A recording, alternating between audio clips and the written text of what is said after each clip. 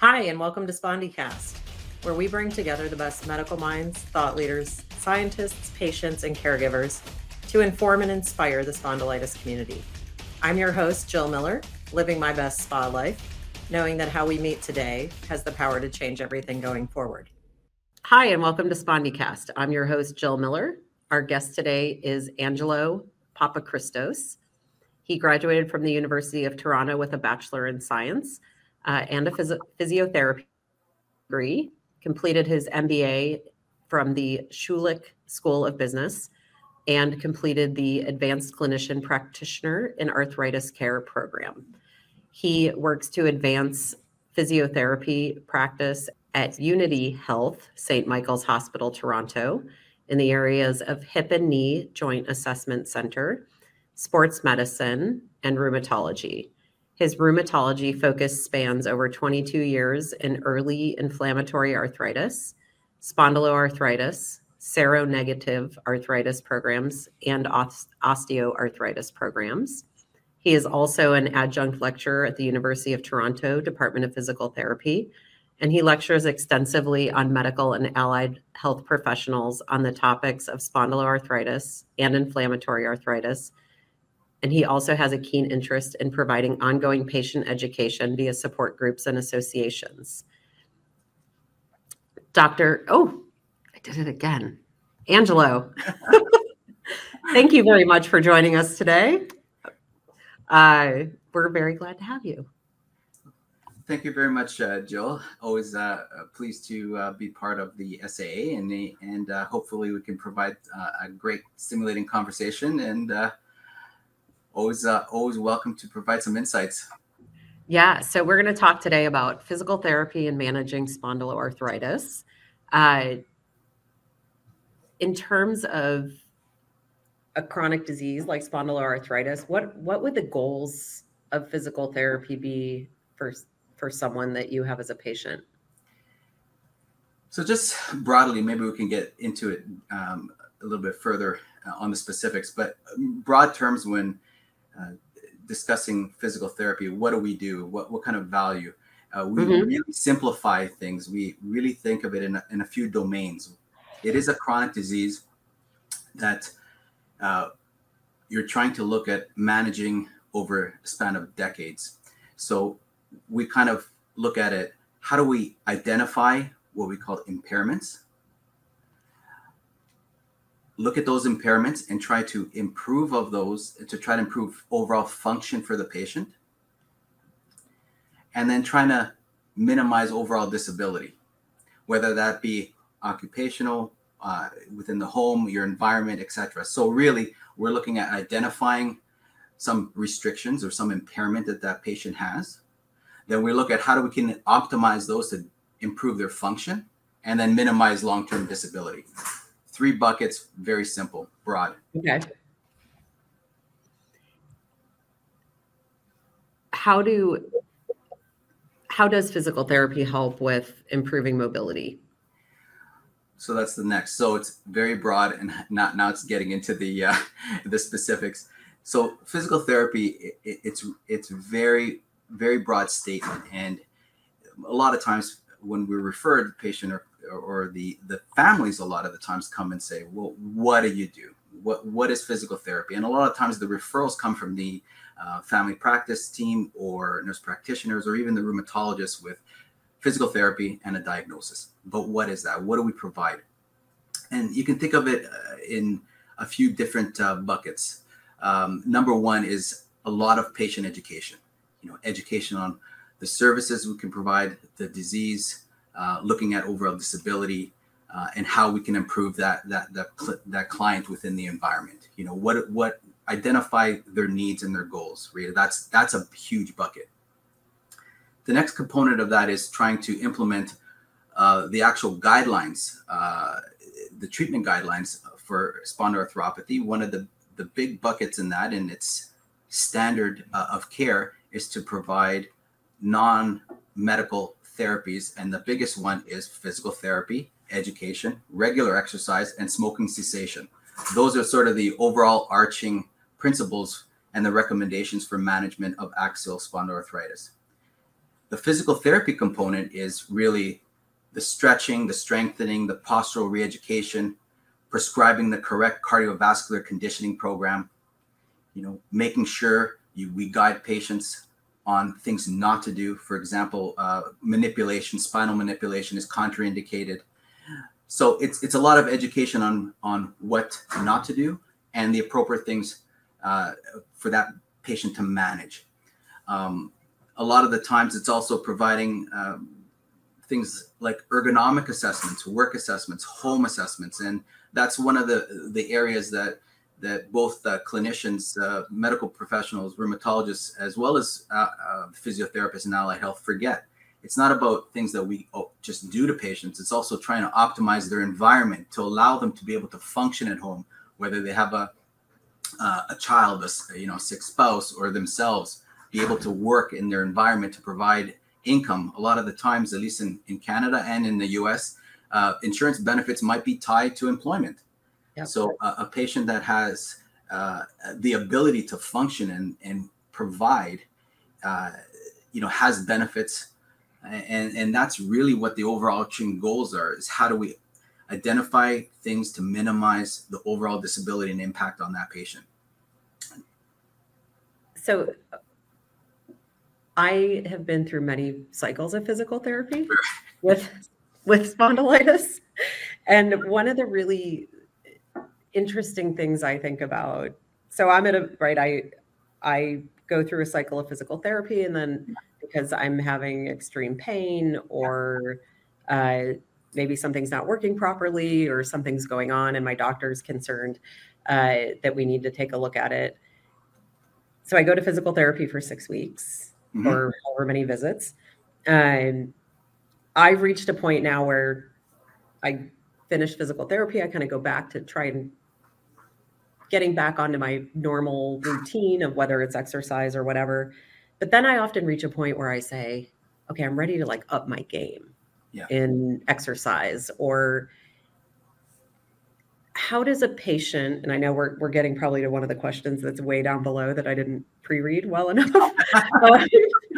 I'm usually better. It's been a crazy day, but how do we make sure that it really doesn't end, right? When we have a chronic disease, we got to keep tweaking and trying. Right. And I go through periods where I'm running and then my hips bother me. So I go to physical therapy and I stop running. Then and do you find that patients need to develop sort of whether it's a relationship with their physical therapist ongoing, or a relationship with the idea of physical therapy as part of life for what we're facing?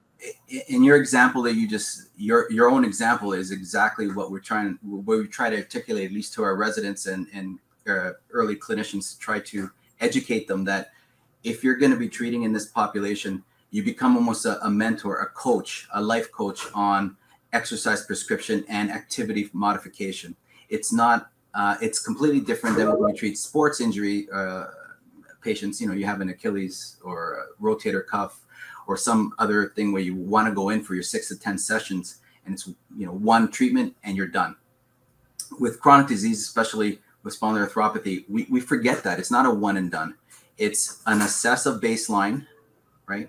Document exactly where you are at this stage when you got diagnosed. Do a baseline fitness assessment. Do all the metrology, and the metrology is just measurement. And a lot of the time we're lacking because the measurement of how the person was at time 0.0, when you come back at a year or 2 years later, it's very hard for you to remember, how much mobility did I have in my neck, or what was my cardiovascular, status at that point.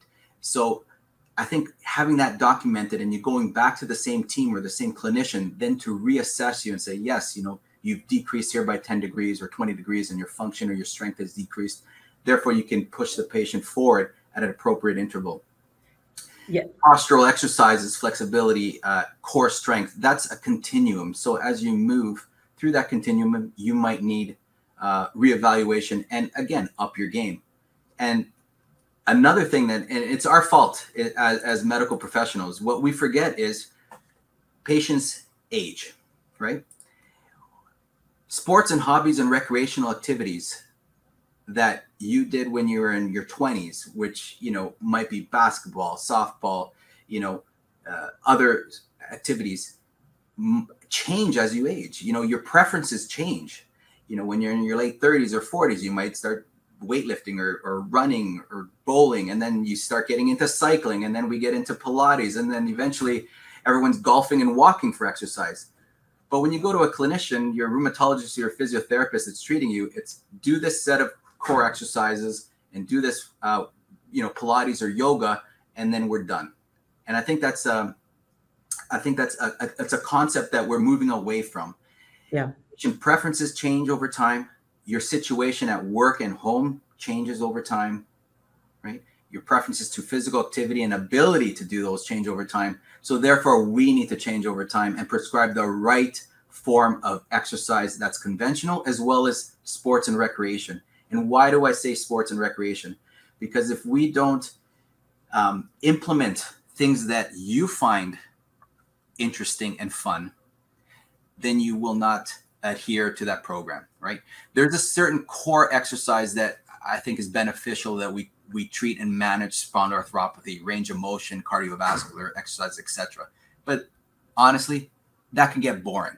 So yeah. I need to facilitate that and say, Jill, you're interested in, yoga versus aqua fitness because you can't swim. Well, aqua fitness might be a therapeutic pool, might be one of the recommendations, but if Jill can't swim, there's no point really talking about going to a swimming program, right? So I think as professionals, we need to get to know the client, spend a lot of time with that education, and then be willing to work with you to modify those activities. Yeah, I think that's an excellent point. So, and you made me come up with two questions. We're totally in the weeds, by the way, so this is great. Two questions though, right? You come up with, so as an example, I was in physical therapy, was released back into the wild. Yeah.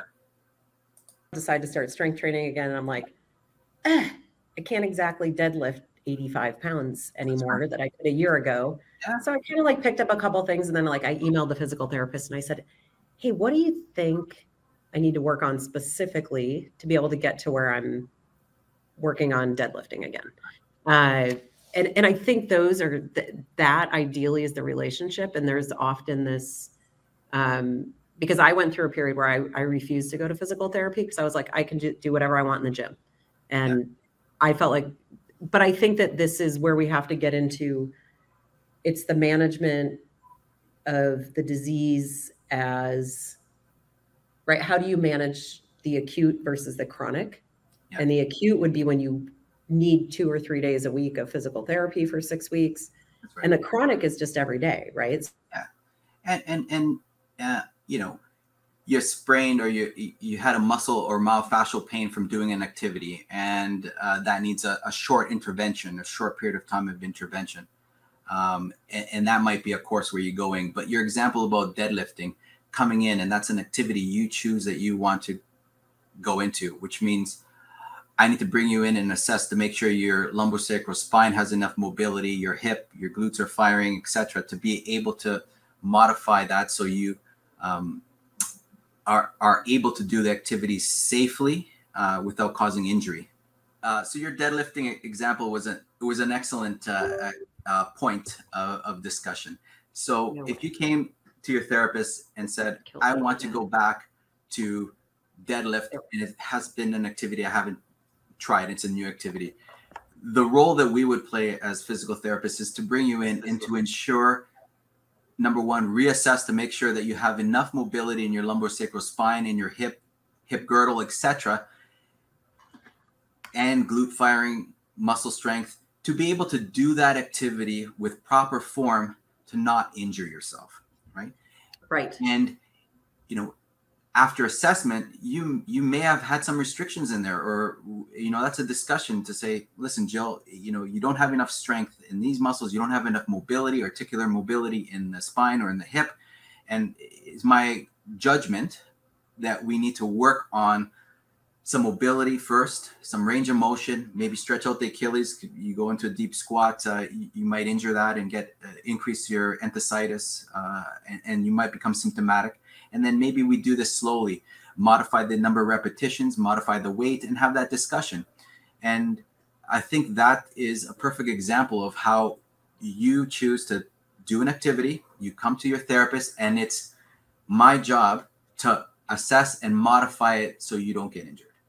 So that's really that's the long-term management strategy. That's the long-term management strategy. Early in my career, and I think in the treatment paradigm, we would say, don't do these exercises, or don't go into hockey or karate or high impact things, because really your risk of fracture and trauma and fracture is high. So we would avoid all these activities and play it safe. Now, I may still say that if you're completely fused or you don't have the restrictions in there, but our role really as professionals is to come in and say, you've identified that you would like to participate in an activity. That means that Jill would be more likely to keep this activity for the long period of time, and then you will get benefits from cardiovascular, strengthening, mobility, and exercise really has the added improvement or benefit of physical well-being, improved psychological well-being, meaning that it helps with depression and sort of that all that soft sort of non-MSK related conditions that you get the benefit. So right. Our role is to come and say, you've identified that you would like to participate in this. My role is to figure out, can you do it safely, or how long or how much do we have to work to get you to that point, right? And that's the relationship. So it's not coming in once a week for ultrasound or acupuncture or treatments for a myofascial injury. It's getting you to the point where you can safely participate in the activity you chose, and to do it in a way where we can continue to monitor you over a long period of time. Because my goal is to say, Jill, I would like you to continue with your deadlifts or your yoga over the course of 1, 2, 3 years to get the benefit, not just do it for 6 weeks, get injured, and then never come back to see me because you had a bad experience. So yeah. Okay. So let's pick back up on this idea of like physical therapy as an enabler. That's right.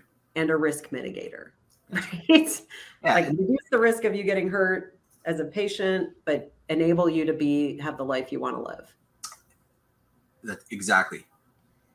Our job is to identify the impairments, and most of your audience probably won't have a clue what that means, but they do understand improved function and limit disability, right? How do I keep you doing the things that you want to do and minimize that the impact of the disease from an MSK perspective, musculoskeletal perspective, in your environment and work? That's basically the bottom line, right? And then the rheumatologist, job with medication, etc., treatment of the disease is another component. And the two together, hopefully, gives you the best outcome. And as you're working through this, do you look at the changes in medications to what's going on in the treatment plan? If a medication changes, do you maybe expect that the patient may experience something different? Yes. Good point. Excellent point. And I think that's where the communication between the patient, referring physician, rheumatologist, and sometime in the community, it's depending on access, might be just a nurse practitioner or a family practitioner.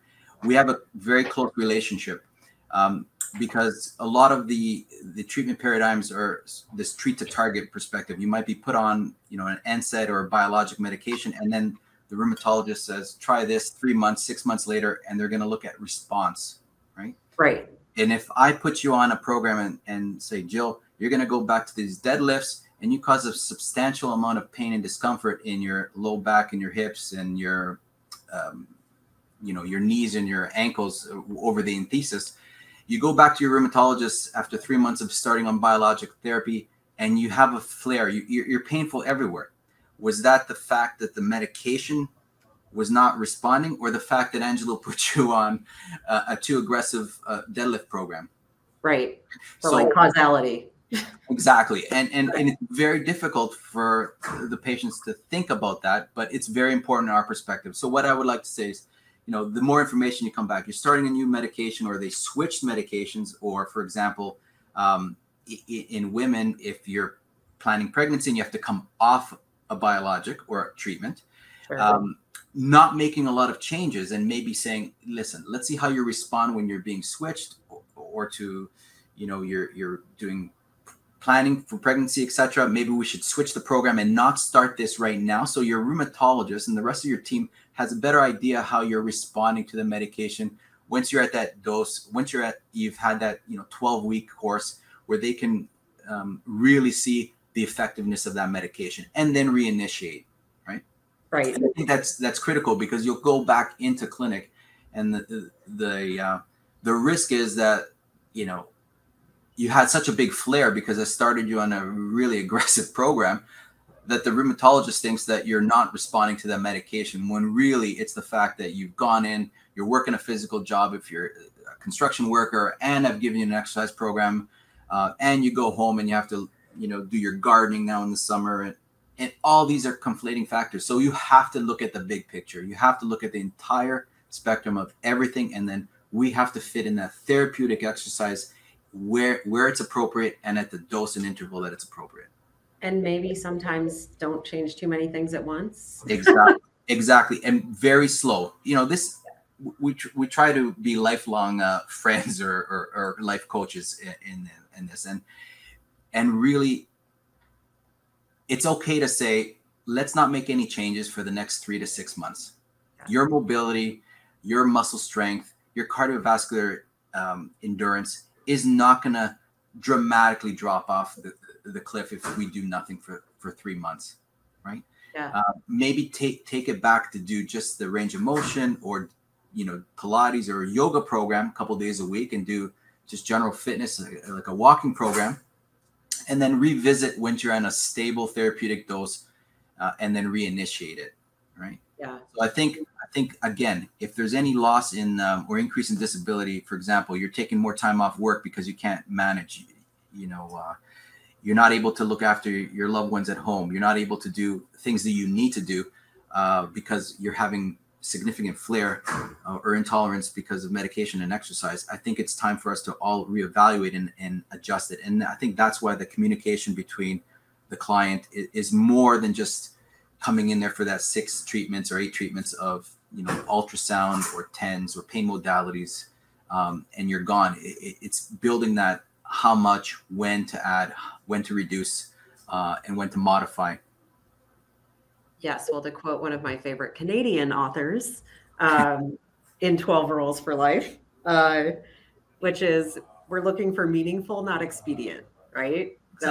Exactly. And I guess this is probably a yes or no question, but sometimes it gets worse before it gets better a little bit, right? There's this difference I find between where my muscles hurt after too much exercise versus what is related to something that could be turning into a flare, and kind of knowing your body a little bit. Is that accurate? That's very accurate. And sometimes it's frustrating.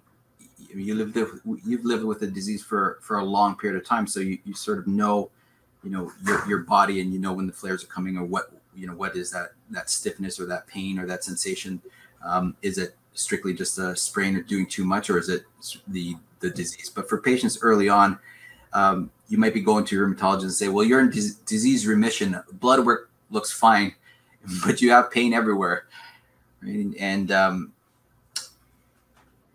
And teasing out what is disease activity and what is from living day to day, doing your occupation and doing exercise takes a while, and for the patient and the clinician to really hone down and be able to say, well, this is from disease and this is from you just pulling out weeds for 3 hours and doing gardening.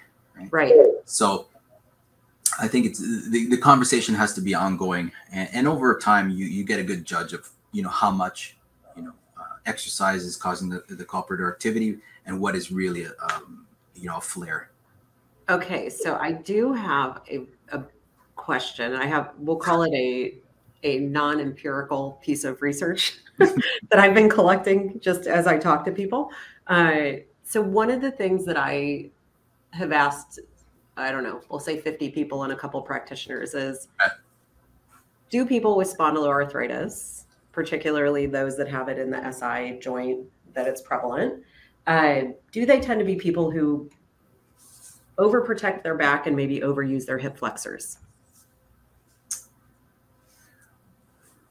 And maybe this isn't your experience, but I have a theory, and I'm curious on your, because one of the things I find that a lot of us struggle with is when we go to physical therapy, when we've had a stiff back our whole lives that we're trying to protect, we go into a program and someone says, well, just strengthen your core.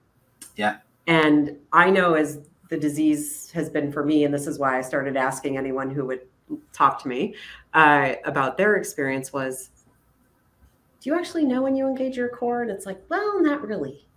And I will speak, I just from asking people, do you feel core work when you leave a yoga class? And they'll say, no, but my back really hurts. Right?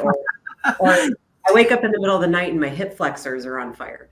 Yeah. And I just have this theory that there's a population, maybe with or without spondyloarthritis, that we don't actually, we need like much more basic one point lesson on, this is what it feels like to engage your core, and here's how you can tell it's happening.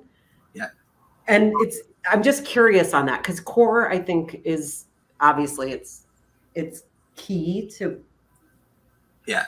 And hopefully you've gone to a practitioner that will spend that one-on-one time. Yeah, I have. Totally you how to activate the core. And it's very challenging. So you brought up very interesting points. So yes, you should be able to feel and activate and even palpate some muscles that we want.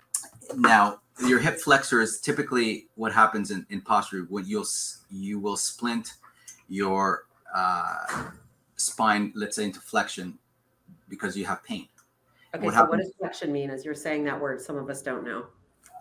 It's when difficult to. Okay, so just imagine your tailbone or your butt goes forward and you're in a flex position.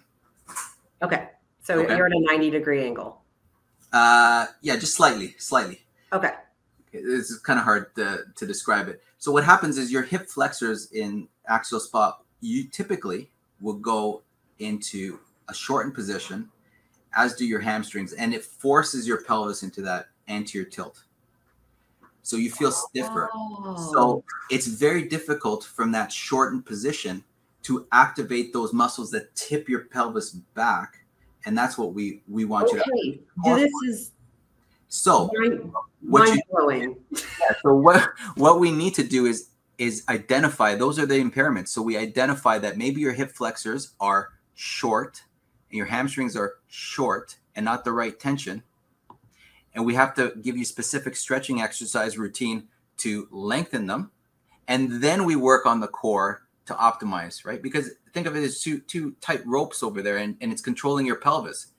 So we need to identify that one muscle is short and one muscle is weak. And it's usually the glutes that are weak and the hip flexors and hamstrings are short. So it tips your pelvis forward, right? So this is the whole point of going to a practitioner, and you're looking at me on the screen. Like this is an aha moment. This is an aha moment because I've been a basic 101 physical therapist since I was a teenager. And no one has ever said to me, this was what could be going on because you have the condition you have. That's right. Okay, so I'm going to admit my question was somewhat selfish, but I think it applies to a lot of us. I've just come out of a year of trying to figure out how to let my hip flexors be a little more loose so I can engage my core. And I literally have found my core in the last month for the first time in years. It's hard. So if you have two areas that are fixed and you have no movement. Now, if in certain patients, you might have fusion, right?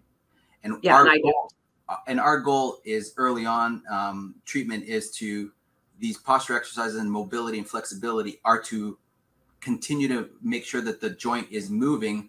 Right. Medication is to prevent long-term sequelae of the fusion, right? So the goal is to maintain that.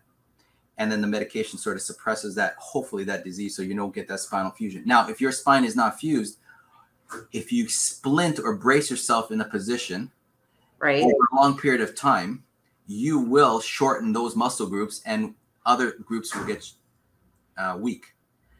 That's the reason to go to physical therapy, right? Identify the impairment, work on the specific program over a period of time. Now, you brought up a very good point, and I'm not sure if we're getting into that. At least in Canada, and I'm sure in all of North America, the training for allied health, whether advanced practice clinicians or just sports physios in the community, chiropractors, osteopaths, in the undergrad program, even the graduate programs, we get about a week in rheumatology of training, right? So I think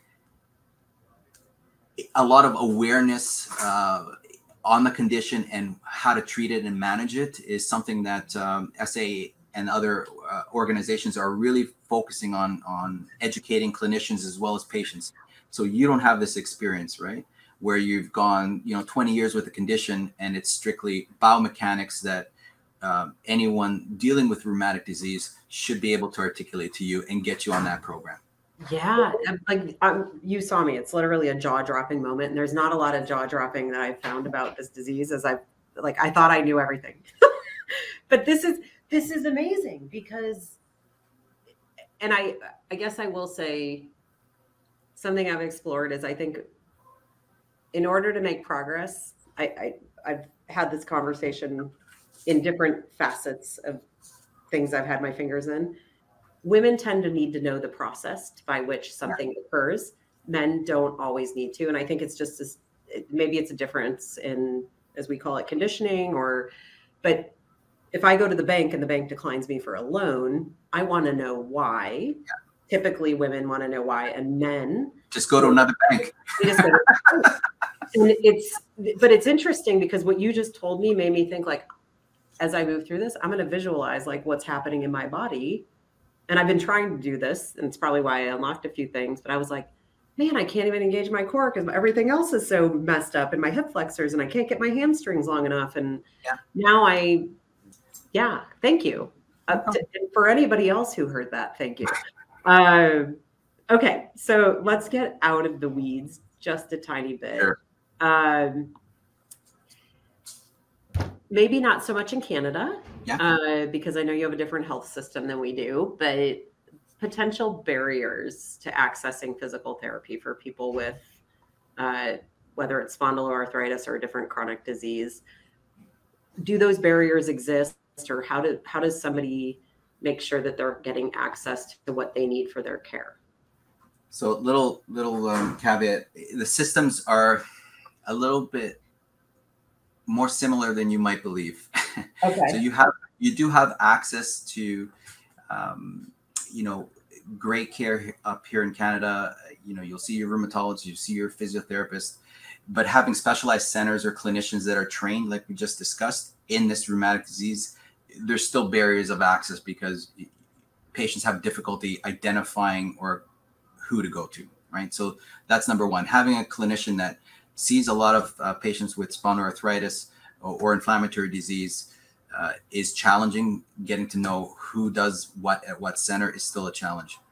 I think the number one challenge for patients is just identifying where to go just to have a basic conversation and get those baseline metrics. And I think what you need to do is really ask your rheumatologist or your nurse practitioner, your family health team. They know, patients know. They come back and report, I had a great experience with this clinician at this clinic, and they'll give that feedback to their rheumatologist. And then when you ask them, they will say, go here, because that's where that patient has good response from. Yeah. So asking the people that are the clinicians that deal with arthritis for an arthritis recommendation versus go to a sports clinic or a chiropractor or physiotherapist that does, rotator cuffs or ACL reconstruction rehab. Right. So getting to the right person is number one. Number two is access to care. For example, the recommendations, the ACR recommendations, as well as the EULAR recommendations, ASAS recommendations, are physical therapy, group exercise, as well as pool therapy. Right. pool therapy, aqua fitness is very beneficial. But if you don't have access, you're not in proximity to a pool, it's a non-starter. Even here in Canada, we had the whole COVID thing, just like you guys down there. And a lot of the public access pools were shut down for an extended period of time and not reopening, both because of cost and, liability and group costs. So that takes an option away from that patient unless they have access to a condo pool or a private access pool, right? I think the third biggest is cost, right? Physical therapy, whether you have private coverage, is an issue, which is why we try to keep patients employed, because a lot of the time, at least in the US, your coverage is tied to your employment. So having to have the capacity to pay for therapy is critical. Now, we had a brief discussion that I don't think it's beneficial to see the physiotherapist or allied health professional every week for months on end. And I think that just that whole discussion with them is mind-blowing, how much money you can spend on professionals, right? Myself included. And listen, I'm a capitalist just like everyone else. And if you go to a physical therapist, our tendency is to want you to keep coming back, right? Because I make money off of that. But the treatment paradigm for a chronic disease is assess, put you on a program, reevaluate 6 to 12 weeks later, and continue that relationship over time. So your overall cost, let's say in a year, is substantially less than if your typical treatment program post rehab for surgery, etc. I like it. Maybe we should start a new physical therapy. Yeah. So I think, listen, there's incentives up here, incentives down in the US as well, costs. But I think when you look at it, giving you a program, coming back 6 weeks later, reevaluate, or 3 months, spending that insurance money on maybe an ergonomic assessment for work to make sure you have all the assistive devices, proper chair, proper computer setup. It's our job to really maximize, and get you the right treatment at that cost, right? And if you can't, then it's putting on this the right program or access programs that are publicly available. And for example, I don't know if we're going to discuss this, but I'll bring it up now. SAA has fantastic, entry-level programs on their website. You have an exercise brochure that's on there that's been vetted by clinicians, that everyone can get started day one on how to perform a great stretching program. They have videos, back to action, again, that are available for patients on the website, where they have a strengthening, a stretching component, yoga component. So all these tools are available at no cost, right? The Europeans also NAS have a very good PDF, as well as an iPhone app that shows you the exercises on. So there is really, I think cost should not be a barrier here, because you can have access to materials that are very good and vetted by clinicians available on these sites to get you started. And then maybe you come back after you've done those programs for 3 to 6 months and just get the tune up like you did here with your deadlifts, right? You'd come back to me after doing this for 3 months and come back and see the therapist one time for an hour assessment, and I modify that, send you off. You come back in 6 weeks and see me. I think building that relationship and that trust over time is the approach that we take now. Yeah, and it's the tune-up, right? It's this is the long game for us. Yeah. Okay, so let's pivot first. It's a long game for me too, Joe, because then you'll come back to me for decades versus right. It's customer lifetime value is what that is. And I'm sure there's somebody tracking that somewhere. How much is she worth to me in the next 12 years? So the question I think that's on a lot of people's minds is, okay, we'll say, I think when I go to physical therapy, I think after insurance, it's like $88 is my copay. And that's going to vary for everybody. Sure. Depending on your insurance plan, or maybe it's 50. We'll just use 50. And so I'm spending that, we'll just say 12 times a year, $600 a year. Yeah. People often look at me because I have like multiple gym memberships, and they say, why would you pay $80 a month to go to a gym? And I'm like, because $960 a year is not, to me, I spend more than that at Starbucks for sure. That's right. But the other benefits I think of when I go aren't, what is it costing me in dollars, no matter the currency, but what is it giving me in health? And am I avoiding larger costs down the road? And you may not know the answer to this, but am I avoiding fusion, permanent damage? What is that investment? Especially if you look at it, I like the way you look at it as the long game. Yeah. And I write the plan for improvement or maintenance, right? Or system. You have to maintain your body is your most valuable asset. You have to manage it, maintain it. It takes preventative and ongoing maintenance. But what is is there some sort of known benefit to ongoing physical therapy when it comes to reduced disease activity or fusing? Okay, so that's a very big question. Sorry, question, a little tricky and nuanced. So I will say, in the long run, I get this asked a lot because some patients really want to avoid conventional medication strategies, wanted to go the alternative medicine route plus exercise.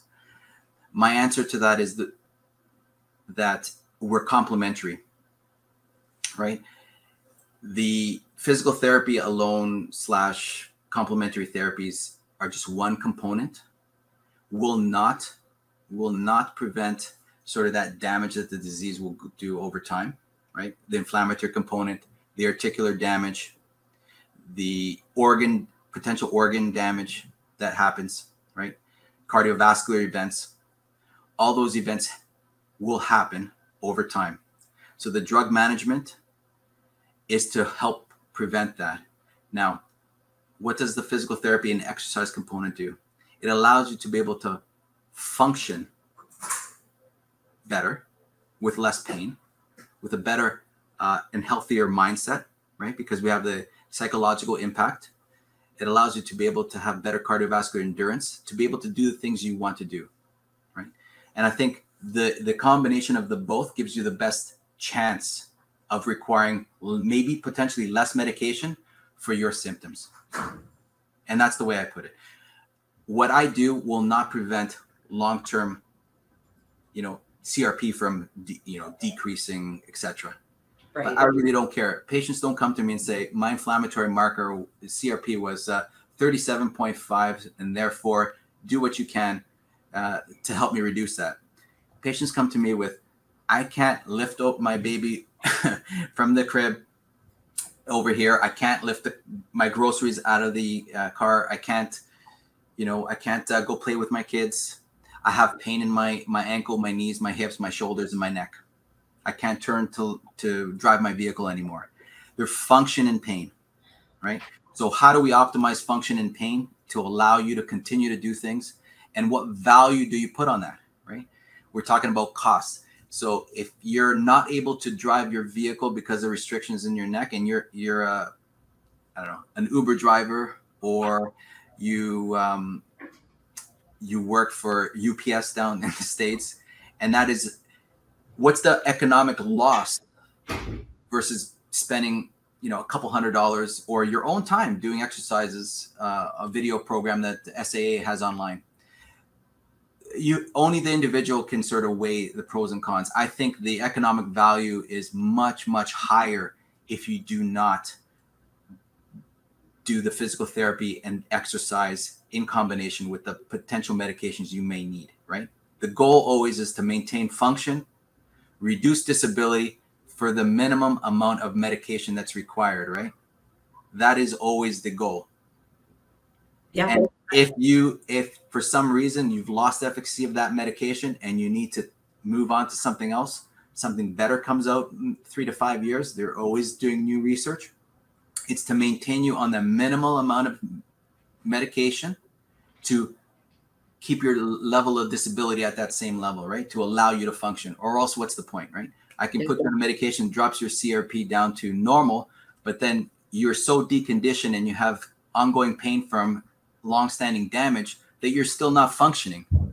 Right. So it's, but I am biased. I'm a physical therapist. So I believe that the economic value to the client is much greater than hopefully the output cost or the outlay that they will put out there. Yeah, I think that the way I would think of that, even on an individual basis, is physical therapy, various different complementary therapies, medication. Those are all our tools, right? That's like our hammer and our screwdriver.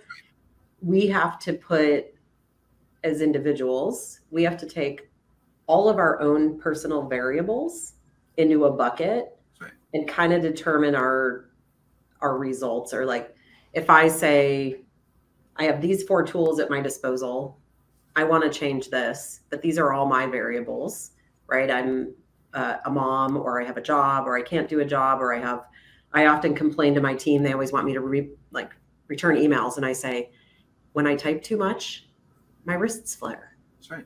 And I don't want to have carpal tunnel surgery. So, but I do know if I go strengthen my wrists and I'm not emailing 8 hours a day, hey, I'm a much better human being. So we have to look at our own variables to understand which tools work and where and what's most beneficial. Right. Bottom line is very individual to the client, to allow you to do things that you want to enjoy. Yes, I love that. Okay, so we better wrap because we've talked for almost an hour, other than my technical difficulties. This has been fantastic. Let me ask you this. What one tiny piece of advice would you give to anyone across the board with spondyloarthritis? Oh, that's tough. Do your research. Find clinicians, your rheumatologists, and their associated team that you trust. Follow their advice, but be open to communicating with them what your goals are or what you're sort of envisioning, right? Make sure that you give me that information.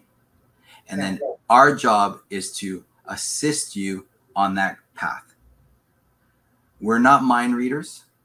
We all come from different perspectives. The rheumatologist will hit you from the rheumatology perspective, and we got our blinders on. The physio will hit you with the physio blind. The yoga instructor hits you with the yoga blind. Yep. And I think you have to take charge of your well-being, right? It's your body. It's your pain. It's your discomfort. It's your, activity within the community. And I think you have to articulate that. And if you're not comfortable with that clinician, move on.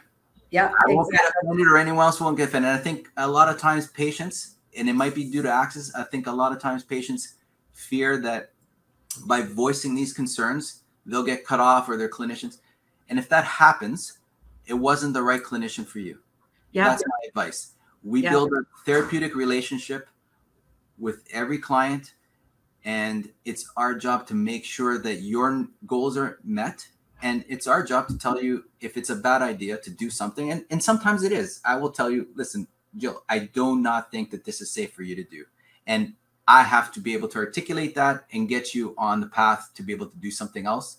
And that's where the trust comes between the clinician and yourselves. Yeah. It's a joint effort. It's a joint effort. And it's not me prescribing down to you or the physician prescribing down to you. It's how do we bring everyone at the table together, all the team players, and try to optimize you. That's the biggest advice that I can tell you. And yeah, I'm going to land on this because I think what you're saying, I have this framework in my head of any relationship in your life, right? It can span whoever it is. You have to be willing to talk about your values and how you enjoy life, where your boundaries are at, and what you're afraid of. Like values, boundaries, fears.